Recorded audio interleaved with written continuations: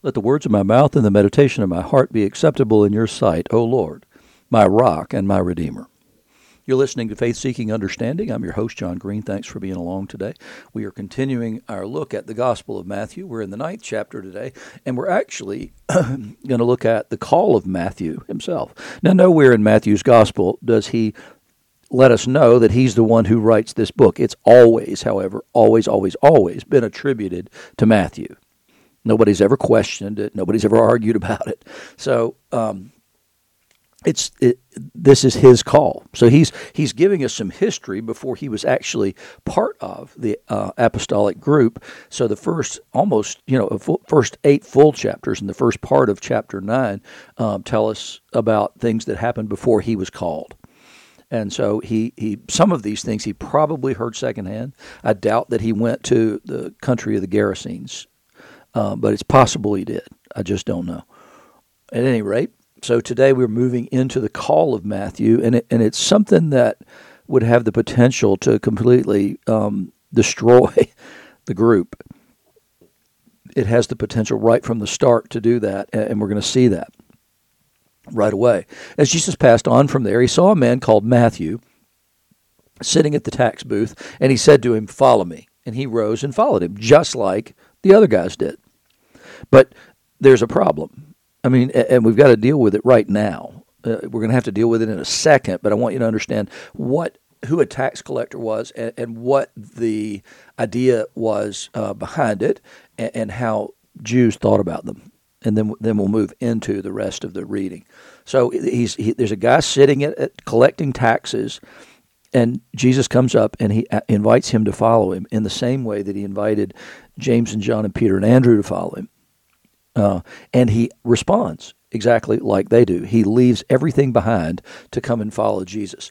So here's the system of taxation in this time in the Roman Empire was that they would let it out for contract every few years. The highest bidder would then emerge, and they would pay that money to Rome. They would pay the entire. So you had to be pretty wealthy to even get into this because you had to pay it up front before you collected a dime. It was treated like a loan to the empire, and so you received interest at the end of the term of the loan. Could be 3 years though. So you're talking about having a significant outlay of cash on the front end in order to do this, to be a publican. So it was not for common people just from the beginning. But here's a little glimpse of the system itself. And this is from a guy named William Barclay, who was in the last century, and he wrote a lot of popular commentaries, wrote popular commentaries on the entire New Testament. In fact, don't care for him. He was a universalist, and he also didn't believe in miracles. So, for instance, when Jesus is walking on the water, Barclay's thing is he walked near the water. When Jesus fed the 5,000, they saw his example and realized there wasn't going to be enough for everybody, and so they all had food with them anyway, and so they just shared it with one another. So that's the way he explains those things. However, when he's talking about this history, it's not a big deal. He says there was a purchase tax on all that was bought and sold, so sales tax. There was a bridge money to be paid when a bridge was crossed, so you got a toll bridge. Road money to be paid when main roads were used, so they were all toll roads. Harbor dues to be paid when a harbor was entered. Market money to be paid when a market was used. Town dues to pay when the traveler entered a walled town, because they received protection would be the reason there would be 2 reasons to enter a walled town. One is you'd be safer there, and second, the market would be there. If a man was traveling on a road, he might have to pay a tax for using the road, a tax on his cart, a tax on its wheels, a tax on its axle, and on the beast which drew the cart. There was a tax on crossing rivers, on ships, on the use of harbor keys, on dams. There were certain licenses which had to be paid for engaging in certain trades. And so nearly everything you did could be taxed. And so you can imagine if you had to pay all those, how much you might despise the person collecting the taxes. I mean, nobody loves the IRS. Certainly, anybody who got excited about 87,000 new IRS agents is a sick puppy to start with. That's a joke. But the reality is that nobody likes the tax guy. So they were so distrusted, they couldn't testify in a Jewish court. Banks didn't want to do business with them, and even charitable gifts were generally refused. They actually, the Jews believed it was okay to lie to tax collectors. That's how much it was, because that was recognizing somebody as king over them when they already had a king. And so that's the reason when they ask the question, is it lawful to pay taxes to Caesar? When Jesus holds up the coin and says, whose image is on it? He said, then give him what belongs to him. So it was controversial whether Jews should even pay these taxes or not. They didn't have much choice. But the people they really hated weren't just the publicani, not just the tax collectors, but the Jews who were tax collectors. They really despised those people. It was sort of like Viktor Frankl, who wrote a book called Man's Search for Meaning that I highly recommend. Frankl is Frankl, and the title is Man's Search for Meaning. It was born out of his experience in a Nazi concentration camp, the book was. And his conclusion is that, I'm not, this is a spoiler, I guess. His conclusion is that people could live with almost any what as long as they had a why. So as long as there was a why for their being, and the worst thing, he said, were those people who would get the idea that, okay, it's going to, by Christmas it'll be better. I mean, Christmas being a relative term, but by this time it'll be better. By this time it'll be over. By this time it'll be over. And they were constantly being disappointed in that idea. And he says people who had a reason for living were more apt to be able to struggle through and make it than others. But the other thing that he said was the most despised people in the concentration camp, and this is an analogy for the way that the Jews would have felt about the tax collectors in the time of Jesus, the most hated people in Nazi concentration camps were the Jews who had collaborated with the Nazis by spying and telling on others and all that kind of stuff. And then they were given better rations, they were given better jobs, they were treated better. Although they were despised by the Nazis too. But they were seen as useful by them. But they despised them. Even the Nazis despised them because they knew what kind of people they were by turning on their own people. And that's exactly the way that Jews saw the tax collectors in the time of Jesus. I mean, it's an amazing thing for Jesus to come and choose Matthew from receipt of custom here, and everything that Jesus did defied easy characterization, right? So what I mean by that is that so he begins his ministry by going out to John and preaching some of the same message as John, and he begins this out there in the wilderness. And so there would have been that group of people called the Essenes that we've talked about. They would have been there in the wilderness, and they would have seen some of the early things Jesus did and some of his teaching as very compatible with what they believed. We see even a scribe has come to Jesus at this juncture and offered himself as a disciple to Jesus. We don't see too much yet as far as opposition is concerned. And so things are moving along pretty smoothly here, with the exception of the opposition of the people over in the country of the Gadarenes, over in the Decapolis, who wanted him to leave after he delivered the demon-possessed men.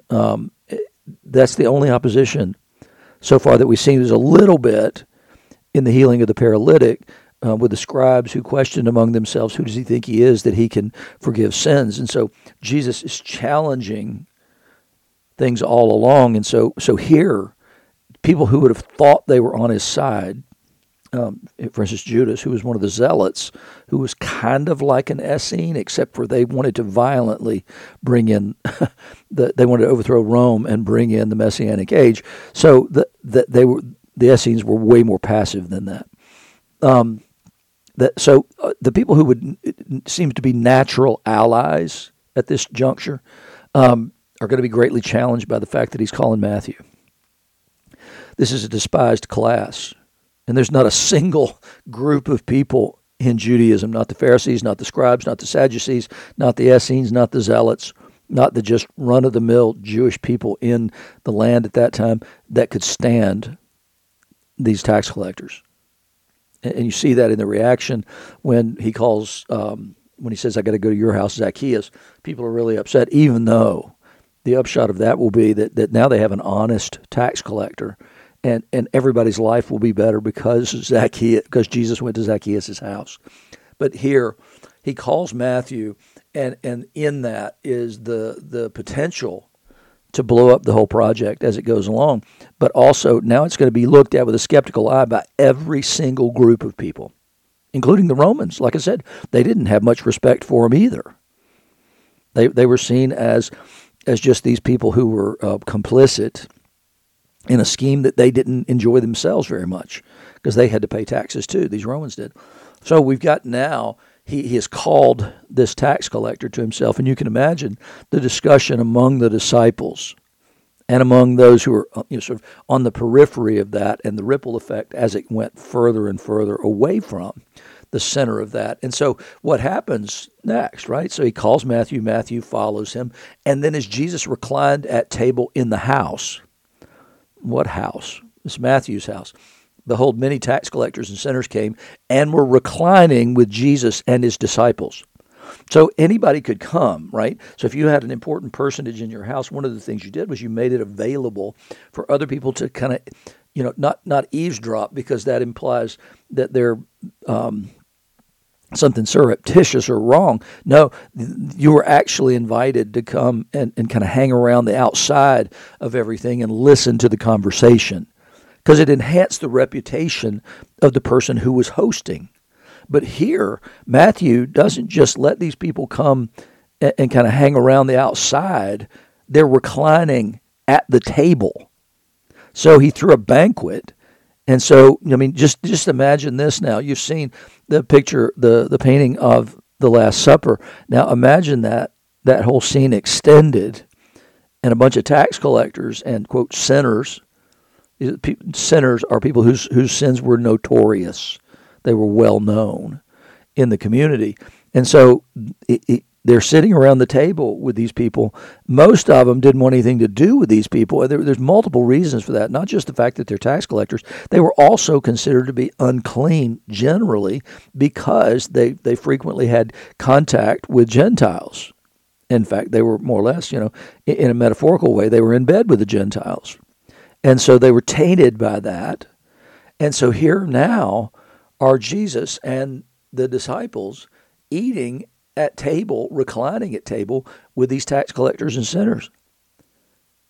On any other occasion prior to this, these guys wouldn't have had a thing in the world to do with these guys. They wouldn't have had anything to do with the people around the table with them now. And you can bet that they're thinking, what in the world is going on here? Did we make a gigantic mistake in hitching our wagons to him?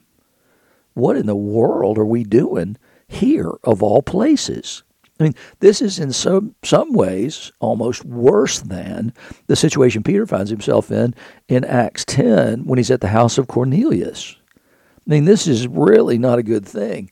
It's degrading to be sitting here with these people. And yet Jesus is here, and so the Pharisees saw it. And it's because they're not at the table. The Pharisees are not. So the religious establishment, the religious elite, are not at the table here. It's these people that they look down upon in horrible ways. So they come and they ask the disciples, why does your teacher eat with tax collectors and sinners? And I'm sure the disciples are sitting there going, that's a really good question. I'd like to know the answer to that too. I'd like to know why I'm sitting here at this table with these people breaking bread together. It's a really good question, and not a single one of them would have had an answer for it. So Jesus jumps in. When he heard it, he said, those who are well have no need of a physician, but those who are sick.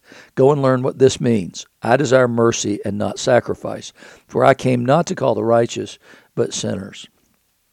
So Jesus is very clear here on his mission. And what's his mission? It's as a physician to those who are sick. So, and I'm feeling okay, by the way. I don't know why my voice is the way it is. But Jesus' mission is to these people. It's to sinners, not the righteous. But he's already said, remember, that your righteousness has to exceed that of the scribes and the Pharisees. And so when he says that, he says they're not really righteous. They're only comparatively righteous. And that's the way they look at Noah, for instance, is they say that he was a righteous man in his generation. And so they look and say, well, okay, then he's not all that righteous. He was just righteous compared to the scum who were with him at that time. So here, when Jesus says this, he's quoting from Hosea. That's where it comes from.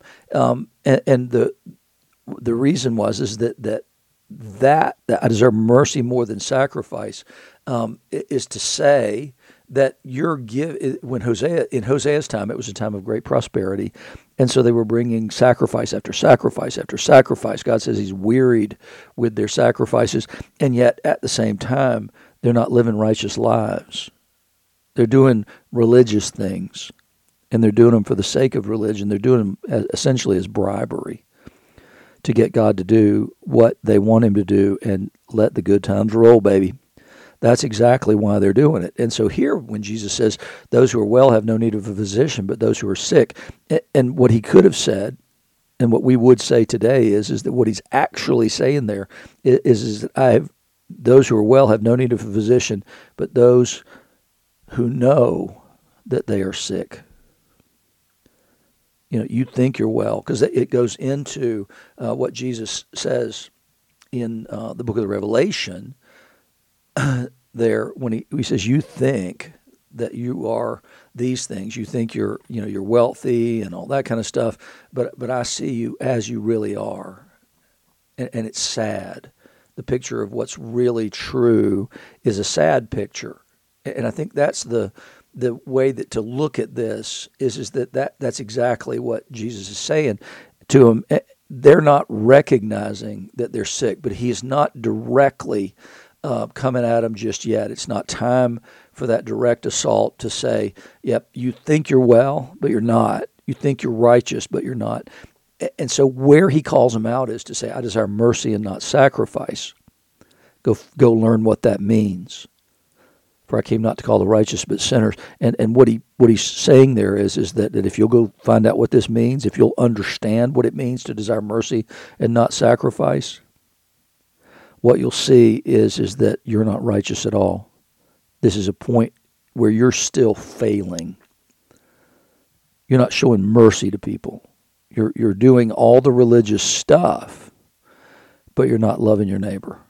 And so when he calls Matthew, as I said, this has the potential to completely destroy this entire mission right at the outset. And the question here asked by the Pharisees was probably also in the minds of the disciples at the time.